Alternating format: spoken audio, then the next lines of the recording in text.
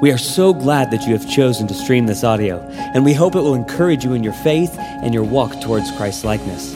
As a side note, we pray that this audio sermon is just supplemental in your relationship with Christ, and in no way replaces the church you are plugged into or the pastor that God has put in your life to shepherd and care for your soul. And so with that said, please enjoy this sermon. We have prayed that God would use it in your life. Well, it is good to be together this morning and good to continue on in our study of the book of Revelation. We began last week. If you have a Bible, open to Revelation chapter 1. Should be the last book in your Bible. Revelation chapter 1. And we're going to begin reading in verse 4. We'll read down to verse 8 together. It says, John, to the 7 churches that are in Asia, grace to you and peace from him who is, and who was, and who is to come, and from the 7 spirits who are before his throne, and from Jesus Christ, the faithful witness, the firstborn of the dead, and the ruler of kings on earth. To him who loves us and has freed us from our sins by his blood, and made us a kingdom, priests to his God and Father, to him be glory and dominion forever and ever. Amen. Behold, he is coming with the clouds, and every eye will see him, even those who have pierced him, and all the tribes of the earth will wail on account of him. Even so, Amen. I am the Alpha and the Omega, says the Lord God, who is and who was and who is to come, the Almighty. Let's pray.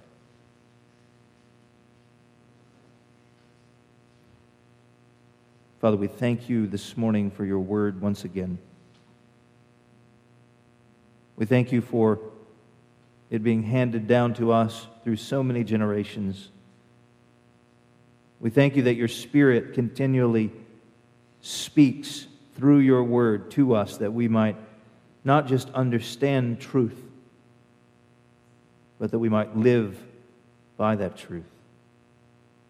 And so, Holy Spirit, we ask that this morning as we read through this text, as we consider these truths, we pray that you would change our hearts, that there would be transformation taking place within us as you reveal the different ways in which we have sinned against you, the way that you reveal to us the way that we are lacking in our trust of you. Oh God, help us to be a repentant people. Help us to be a people who are always being challenged, always being changed, always being reformed by your word. And so we pray these things now in the name of Jesus Christ our Lord. Amen. Well, as we begin this time together, I did want to consider something. I think sometimes we have popular ways of looking at Jesus or thinking about Jesus. And there's always this flux throughout church history. There's always been this kind of two different kinds of, one end of the spectrum and the other end of the spectrum of how people would approach Jesus. And I think it probably stems back into the Middle Ages when this kind of Mariology became a very prominent theme in the Roman Catholic Church. And primarily, I think it kind of was itself cultural, because oftentimes in ancient kingdoms, the way that a nobleman might approach the king to really get something done is by going to who? Just go to his mom, right? Either she's the queen mother, or mothers had a special place in the heart of the king. And so oftentimes that one, and her opinion, her influence was much greater than anyone else's in the life of the king. And so people would approach the queen mother, or they would approach the king's mother and speak to her, ask her certain things. And so as a result, this kind of concept, it drifted its way into the church and became even more powerful in relationship to Mary. And so Jesus was kind of looked at as being this kind of harsh kind of king, one who ruled with a rod of iron, one who was very strict. And so if you really wanted to get the ear of the king, you would go to the mother. And so as a result, you have a lot of prayers being offered to Mary. We see that even this kind of view of Jesus wasn't something that was immediately stopped with the coming of the Reformation. And there was still this kind of balancing act. Some people looked at Jesus as being more harsh, more kingly, more authoritative, and some looked at him as being someone that you could approach and maybe was more of a friend and these kinds of things. But even as we approach like this concept of who Jesus is and what does Jesus look like, what do we think about when we think of Jesus, we have kind of usually this kind of reaction. So against kind of a stoic kind of idea of Jesus, we have this reaction to like Jesus is a friend of mine kind of songs like Sunseed sings. So if you go to YouTube, you can find it. It's a horrible song. I wouldn't play it in church. Or you have, secular movies like Talladega Nights, where they start talking about Jesus around the table, and one guy says, well, I like the baby Jesus myself. I like to pray to the baby Jesus. And like everybody else has their own conception of Jesus and how they want to talk to Jesus. And so you have this idea of just this kind of a buddy Jesus. And I think oftentimes that's what we have in our culture. We have this kind of a buddy Jesus that we approach Jesus in this way. He's just kind of there for us, He cares about us. He wants to know us. And this concept, and it always reminds me of this when people use the words personal Lord and Savior.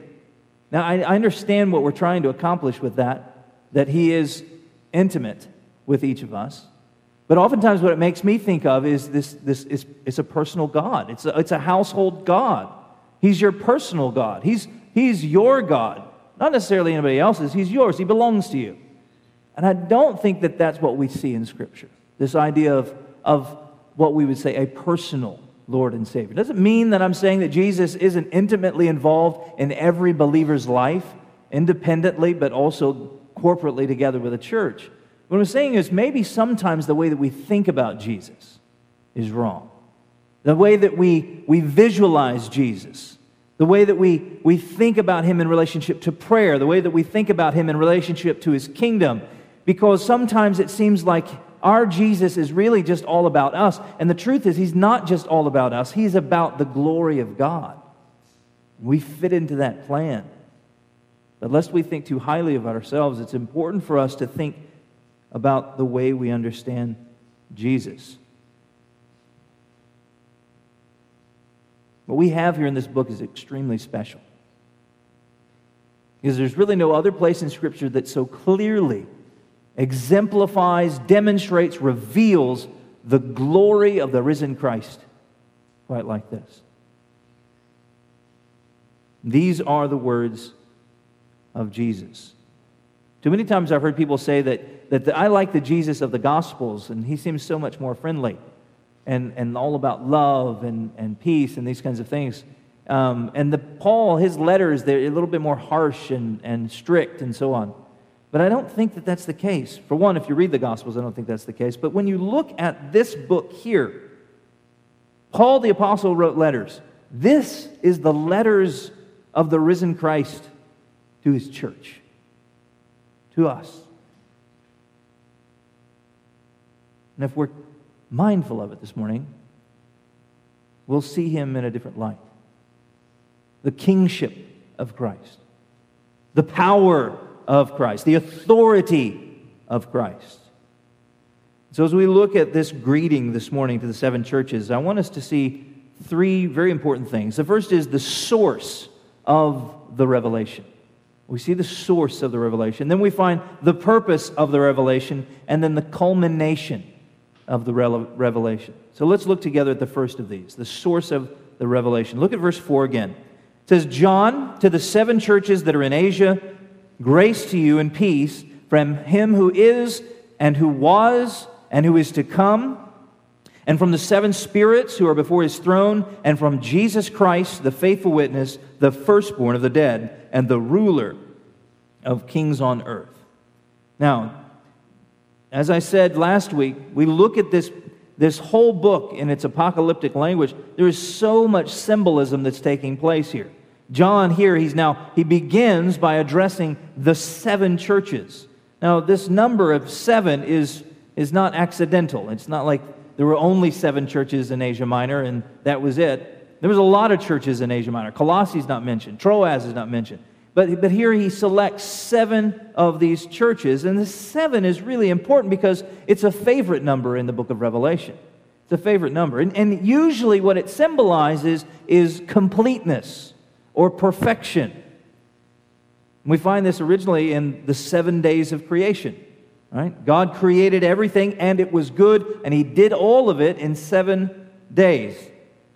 There's all kinds of examples of 7's usage as this kind of completeness or perfection. We look back at Leviticus 4. It says that the priest shall dip his finger into the blood and sprinkle part of the blood 7 times before the Lord in front of the veil of the sanctuary. So it signifies the completeness of the atonement, or the blood's effectiveness upon the people.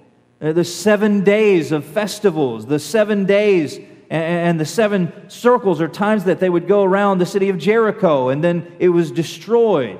The length and period of uncleanness and cleanness issues.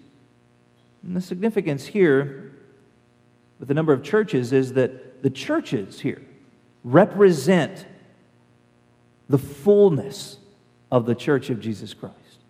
All of His church. So John, when he's speaking this message, I think that's really important for us to remember. When we look at this passage, this scripture, it is addressed to us. We are a part of the 7 churches. Now, we're not from Laodicea. We're not from Pergamum. We're from J-Town. But we are a part of the 7 churches in the sense that it is to the church of Jesus Christ. And it's important for us to remember that, because the cautions and the warnings and the encouragements and the exhortations, these things are for us as well. For the trial of life, for the suffering, for the tribulation, for the end. So that we might have hope, so that we might fight against temptation, so that we might endure to the end and receive the crown of life. I want you to focus on these 2 words that he begins here with. Grace and peace. Grace to you and peace. And then he begins to explain who this is coming from. Now, this is a very common way to open a letter in the ancient world, especially with the apostles. But the words here, they mean more than just the formality of the whole thing. It's the heart of the gospel. Grace and peace. What is grace? What is grace? Grace is simply God's favor upon you, even though you don't deserve it. That's what grace is. God doesn't have to have grace. Grace is not something that we can earn. Grace is God's favor upon us, even though we do not deserve it. And this is all about the gospel. Here, we see this in Ephesians chapter 2. One of my favorite passages, it says, God, being rich in mercy because of the great love with which He loved us, even when we were dead in our trespasses, He made us alive together with Christ. How? By grace you've been saved, and raised us up with Him and seated us with Him in the heavenly places. But it's by grace. We're saved by God's unmerited favor. And we're granted peace with God through His grace, through the gospel. Verse 19 of Colossians chapter 1 says, For in Him all the fullness of God, so about Jesus, all the fullness of God was pleased to dwell, and through Jesus to reconcile to Himself all things, whether on earth or in heaven, making peace by the blood of His cross. So the gospel itself is the means by which God grants us peace with Him. So, who is it then? We know the obvious answer. If you're ever concerned and you don't have the answer, typically Sunday school has taught us that it's either Jesus, the Bible, or God. Right? 2 of those are right in this particular question. It's like a multiple choice, like school. Who is it that offers to us grace and peace? God. Right? Who is this God that we worship? Who is this God that we come and we sing about? Who is this God that we pray to? He's not a household God, is he? He's not just any God. He is the triune God. And I think that is the most beautiful thing that is exposed right here in this text, is that our God is not like all of the other gods. Our God is triune. He is one God, but He is three persons: God the Father, God the Spirit, God the Son. We see this right here in what John begins to explain to us. We see this, the God the Father aspect, the one who is, the one who was, and the one who is to come, beautifully showing us the unchangeable nature of God. And this is the God of the Old Testament that we see, right? It's reminiscent of what happens even with Moses. As Moses is there before the burning bush, he's taking off his sandals because it's holy ground, and he's kneeling down there before the bush, and it's on fire, it's not being consumed, and Yahweh is speaking to him, and he says, I can't go because they won't believe me. And he said, no, you're going to go. He says, but who will I tell them is sending me? And what does he say? I am. That's what he says. I am who I am. What does that mean? It means there's nothing else in the world that can define me. I am who I am. None of us can really say that. We're defined by a multitude of other things. But God is who He is. God is saying, I am always. I am existent. I am unchanging. I am who I am, and I don't alter myself. He is the one who is. He is the one who was. He is the one that is to come. Friends, honestly, that aspect of God, when we're approaching the trial, we're going through a really hard place in life, isn't that a comfort? That even in the midst of hardship, your God doesn't change. Your God doesn't alter based upon His appetite, whether or not you fed Him that day. Your God is unchanging, immutable. He is the one who is, the one who was, and the one who is to come.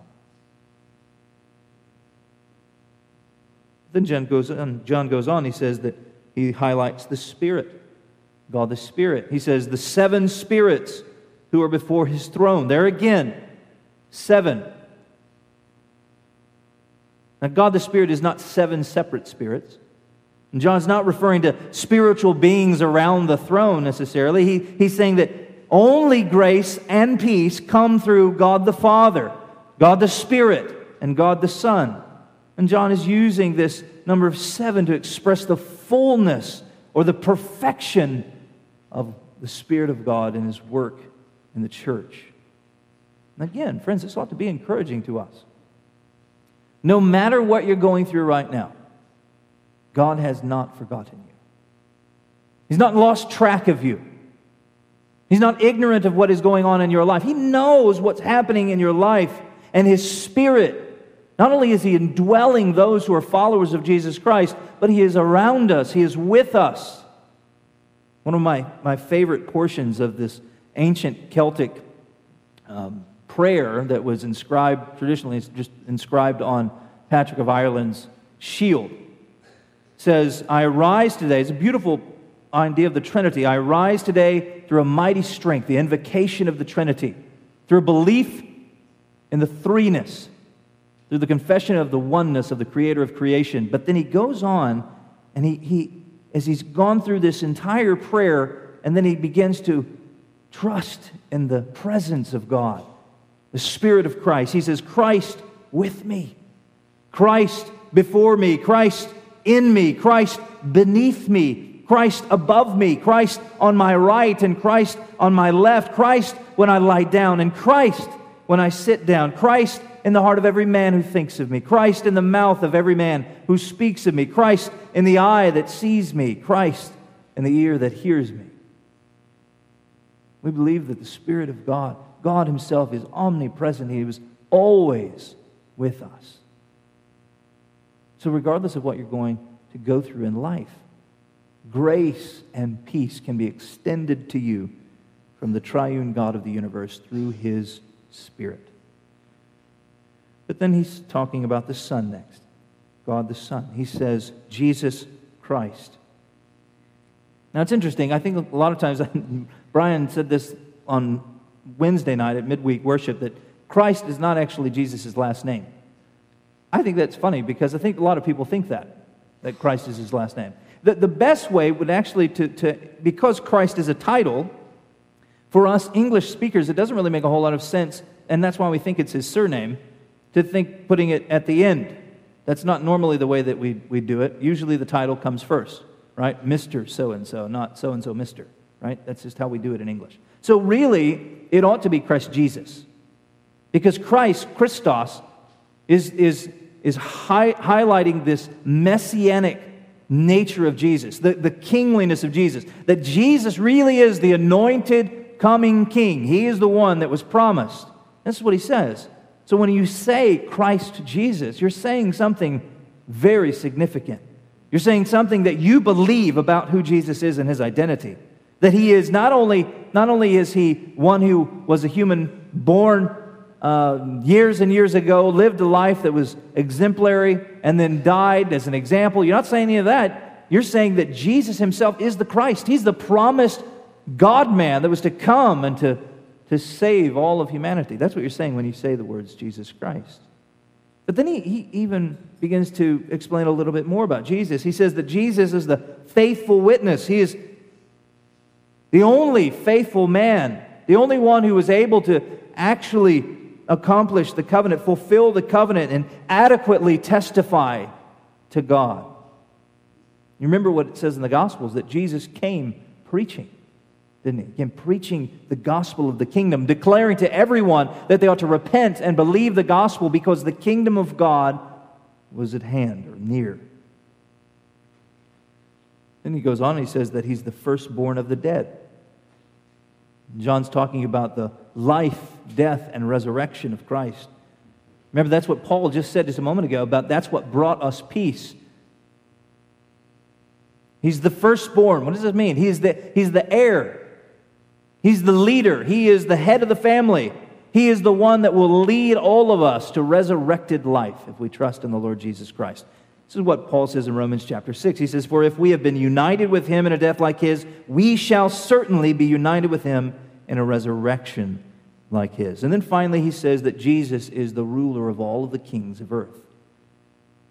Now we can see this kind of idea from a variety of different passages, but I think probably Psalm 2 is one of the most spectacular. Psalm 2, it says, "Now therefore, O kings, be wise. Be warned, O rulers of the earth. Serve the Lord with fear and rejoice with trembling. Kiss the Son. Humble yourself before the Son, lest he be angry and you perish in the way. For his wrath is quickly kindled. Blessed are those who take refuge in him." Jesus is the King over all kings and the Lord over all lords. So it's important for us to remember who can extend grace to us in the trial. It's equally as important to remember who grants us peace when we're at our lowest moments in life. It's God, our triune God. I don't know where you're at today, emotionally. What's really going on in everybody's life, because oftentimes those are the things that we really work hard at to hide from people. You may have gotten a diagnosis that was troubling this week. I don't know. Maybe you're just existing in a hard marriage. And no matter what you try, it never seems to get any better. It's just the same old thing every day, every week, every month. Or maybe you're lonely. You're lonely and you're scared because you're getting closer and closer to the end of life and you don't really know what to expect, but you want reassurance. Or maybe you're angry, frustrated with your own self because you fight against the same kinds of sin all the time without any real effectiveness, and you don't know what the problem is, but you're just really frustrated that you can't take care of this problem, this pattern. The God that we worship is the God that through the Apostle John penned these words to his church. He is the one that gives to us grace and peace. He is the source of the revelation. But now notice the purpose of the revelation. It says, to him who loves us and has freed us from our sins by his blood and made us a kingdom, priest to his God and Father, to him be glory and dominion forever and ever. Amen. John tells us that the purpose of this letter written by our King is for the honor and for the glory of God. And you see this throughout the book of Revelation. This is a resounding theme. The glory, the honor, the worship of God. And it's almost as if John, as he's writing these words down, he becomes overwhelmed. He's just talked about how amazing this triune God is that we worship, and it's almost as he just can't hold it in anymore, and he just spills out of his mouth, and he begins to praise the Lord for who he is. The God who was, is, and is to come, the Spirit who dwells in eternal light, the Lamb of God who takes away the sins of the world, be glory and dominion forever and ever. Why does God get all the glory? Why are we to worship God? John tells us a little bit here, but just a couple of chapters away, the elders tell us very clearly why. It's because God created it all. By your will, everything continues to exist. And as a result, you are worthy of all of our worship, all of our adoration. It goes on and they say that they begin to sing a new song. And in this new song, it says that Jesus was the one who ransomed people from every tribe and every tongue and every nation. He stole us away from the kingdom of darkness, the kingdom of Satan, and He delivered us and transplanted us into the kingdom of God. That's what Jesus did. This language that He uses here of kingdom and priest, very reminiscent of the Old Testament, isn't it? The people of Israel were called a kingdom of priests. But now, instead of it just being one ethnicity, now it's multi-ethnic. All of us can be involved in this kingdom. Peter says it this way. He says, you are a chosen race, a royal priesthood, a holy nation, a people for His own possession. And here it is, right here. It's so very clear, the purpose. He doesn't just choose us to sit. He doesn't call us out of darkness so that we might just sit on the sidelines in life. He doesn't call us out of darkness so we can do nothing.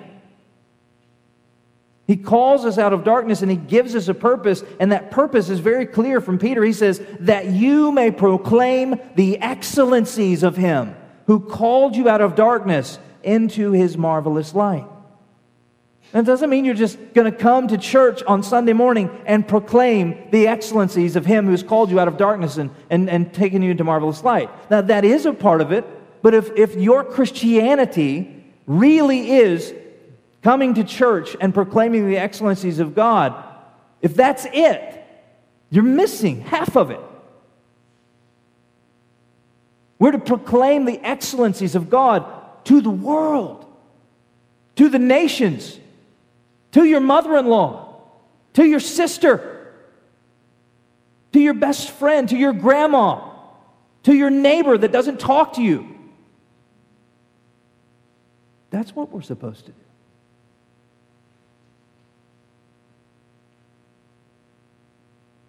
John, he gets to this point, and it's like it just spills out of him. He just praises the Lord. He spills out of him unexpectedly. How often does praise just kind of spill out of your lips unexpectedly? That's kind of a tough one, isn't it?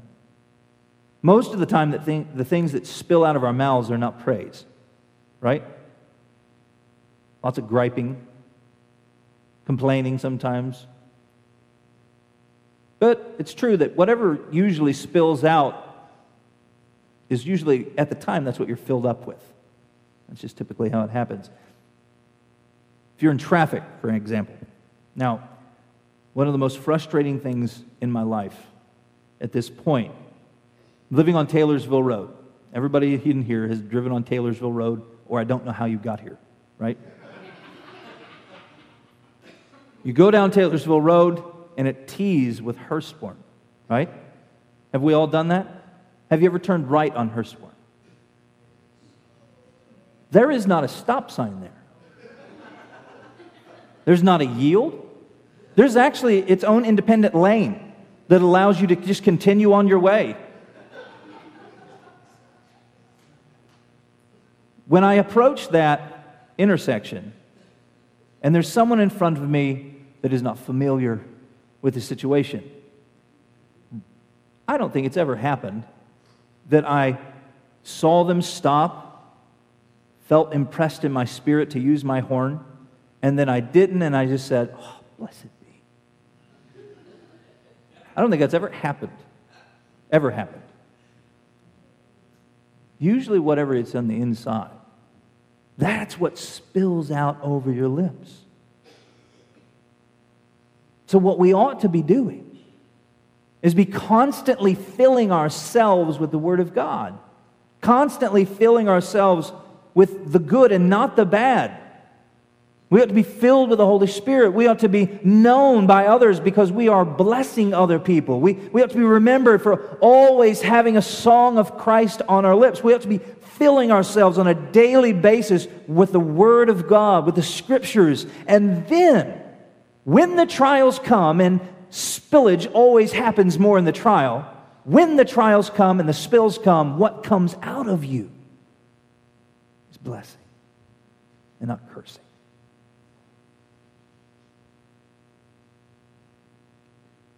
Purpose of the revelation is the glory of God. And lastly, the culmination of the revelation.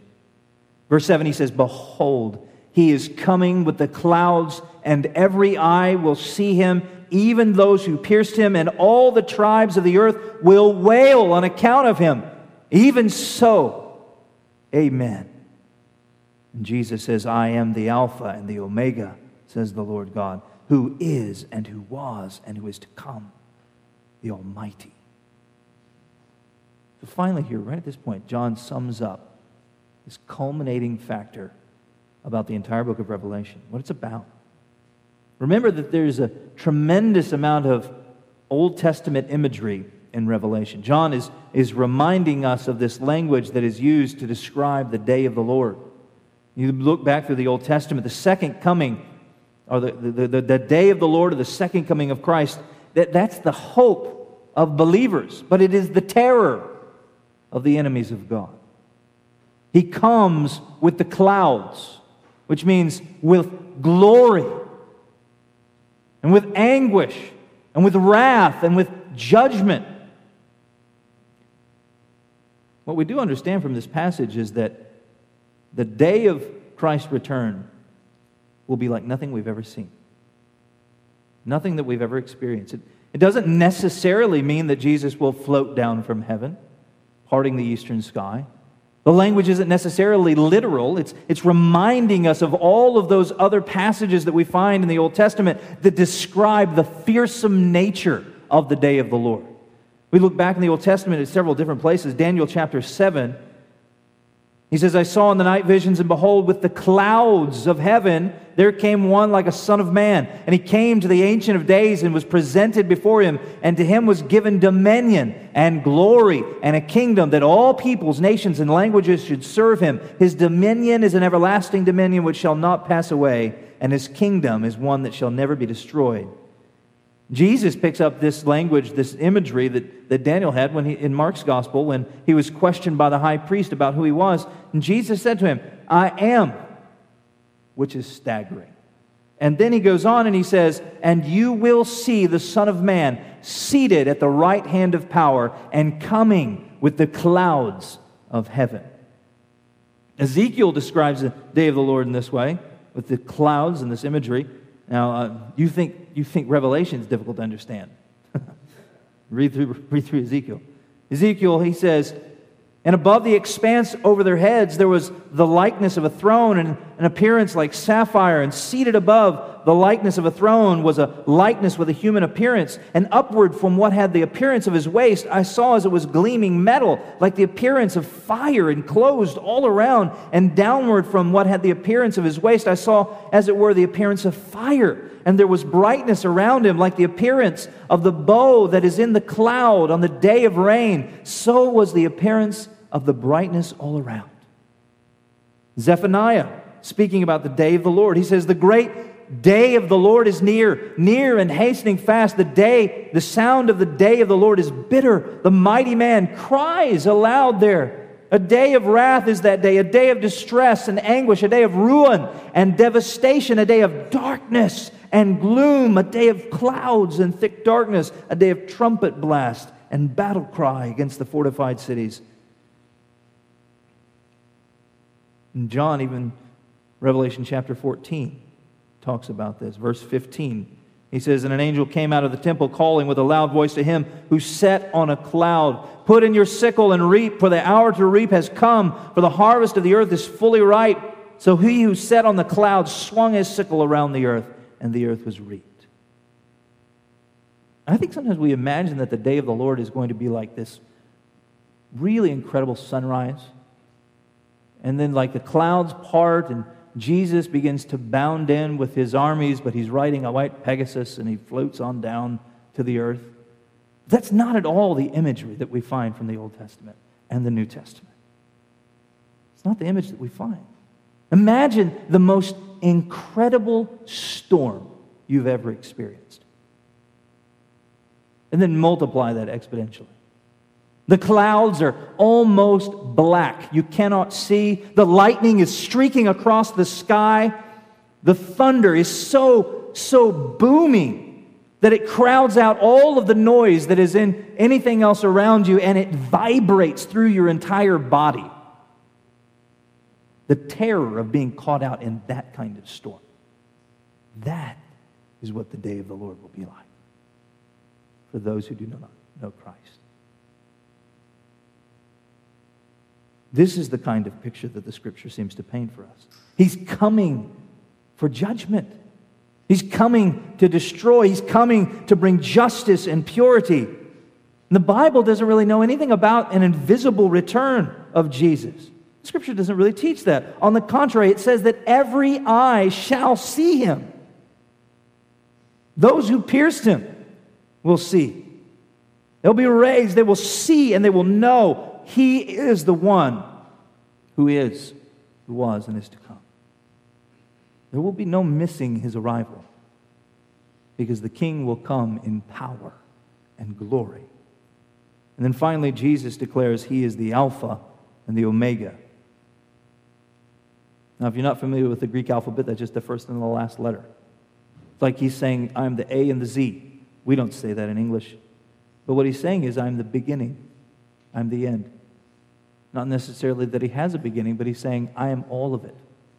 Paul said it this way, Jesus is all in all. He is everything. There is no one besides me. I am God. That's what he's saying. And all of this matters for us, doesn't it? The King will return to judge the living and the dead, but we do not have to fear the day of the Lord if we're in Christ. Why? Is it because of something you did that was really good? Because you've tried to live your life in a way that's pleasing to the people around you and to God? Because you're kind, because you're good to your kids? You're a great grandparent? You always remember the birthdays? No. It's not any of those things. Why don't we have to fear the day of the Lord? It's because of the gospel. It's because of Christ.